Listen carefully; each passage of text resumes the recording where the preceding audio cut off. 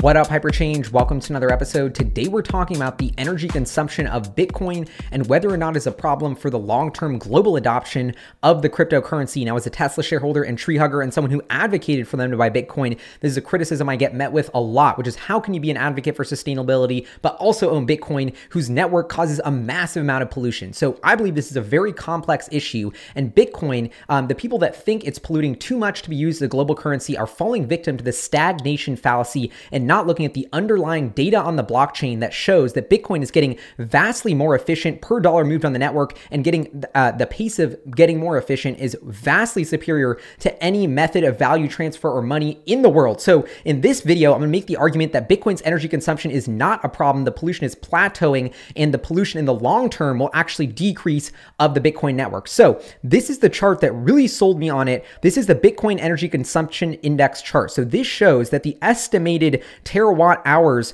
of energy consumed on the Bitcoin network has been rising dramatically, but as you can see, started peaking in January 18, July 2018, around that 75 terawatt hours per year mark. And since then, up until January 2021, has barely increased at all, just an annual compound rate of a couple percent per year there.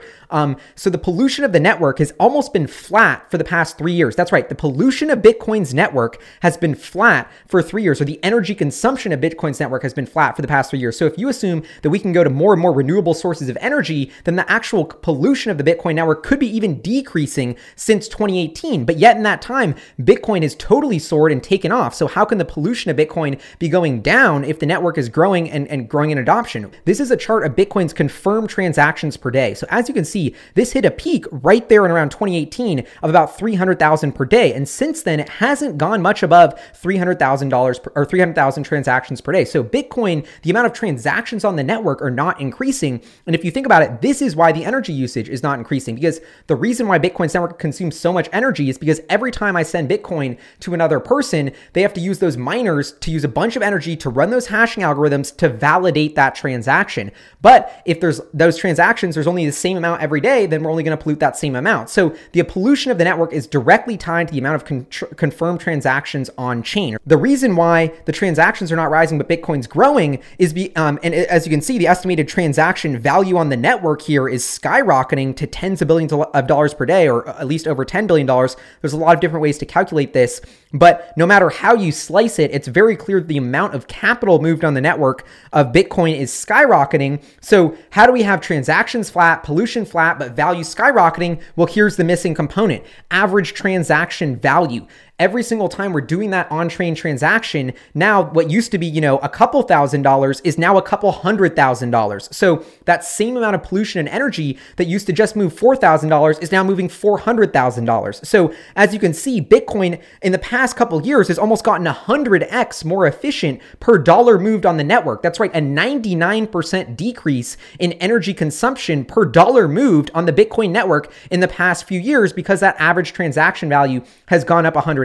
So this is the trend that is, to me, the academic data of showing why we can actually have Bitcoin as a global currency. Because what I believe needs to happen is we need to have layer 2 solutions. I mean, having ships that move gold and, settlement papers across the world to different central banks is not efficient for you buying a cup of coffee, but that's the settlement layer of the financial system. So Bitcoin's main blockchain will be the settlement layer for the global financial system. On top of that, we can build layer 2 solutions for faster, maybe a little bit less secure, but way quicker, way cheaper, way more sustainable transactions for, let's say, buying a cup of coffee or doing something a little bit simpler. Just this whole idea of off-chain transactions, what Ethereum is doing to move to scale their network with proof of stake. There's lots of ways in the long run that Bitcoin could potentially figure out how to scale here. But I think the biggest trend is that we can keep the transactions of the network at around 300,000 or 400,000 per day and just keep moving that average transaction value up to millions per day, and then soon tens of millions of dollars of fiat per day that actually happen on the main chain. So this is the data that I just wanted to show with this video, is that,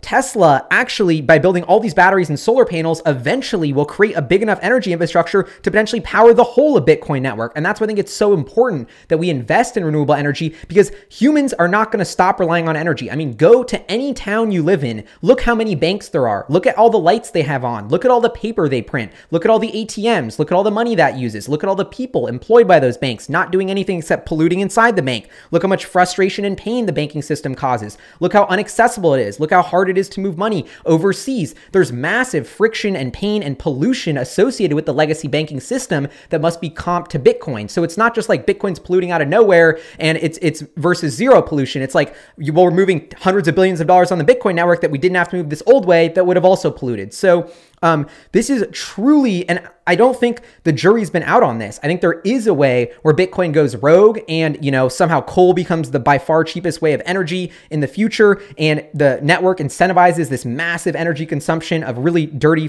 fuels, and that ruins the planet. There is a weird dystopian potential for that. But what I truly see happening is innovations in sustainable energy, meaning that even if Bitcoin uses increasing amounts of energy, that energy will be increasingly renewable mix, therefore decreasing the pollution of that energy. And this trend of increasing average transaction value is undeniable. This is what every single Bitcoin, energy skeptic needs to try and wrap their head around, is the stagnation fallacy. If you crunch the numbers, I'll give you the fact that if the average transaction value stays flat, then the network can't really scale, or it'll just be forced to pollute more. But if the average transaction value goes up another 10x, then we can, limit our pollution, but Bitcoin can go up another 10x, which is just what happened in the past 3 years. So this is what I would say to all the energy skeptics. Just a couple years ago, we were watching this chart and everyone's saying, oh, if Bitcoin keeps going at its current rate and actually takes off, it's going to use the entire world's amount of energy. Well, guess what? Fast forward 3 years, Bitcoin's worth $1 trillion. That didn't happen. The energy actually stayed flat. So those are the facts. Would love to know what you think in the comments below. This is a fascinating debate that I keep covering on the channel, and I just want to learn more about. So please let me know if you have any info in the comments below. See y'all next time. This is Hyperchange. Peace.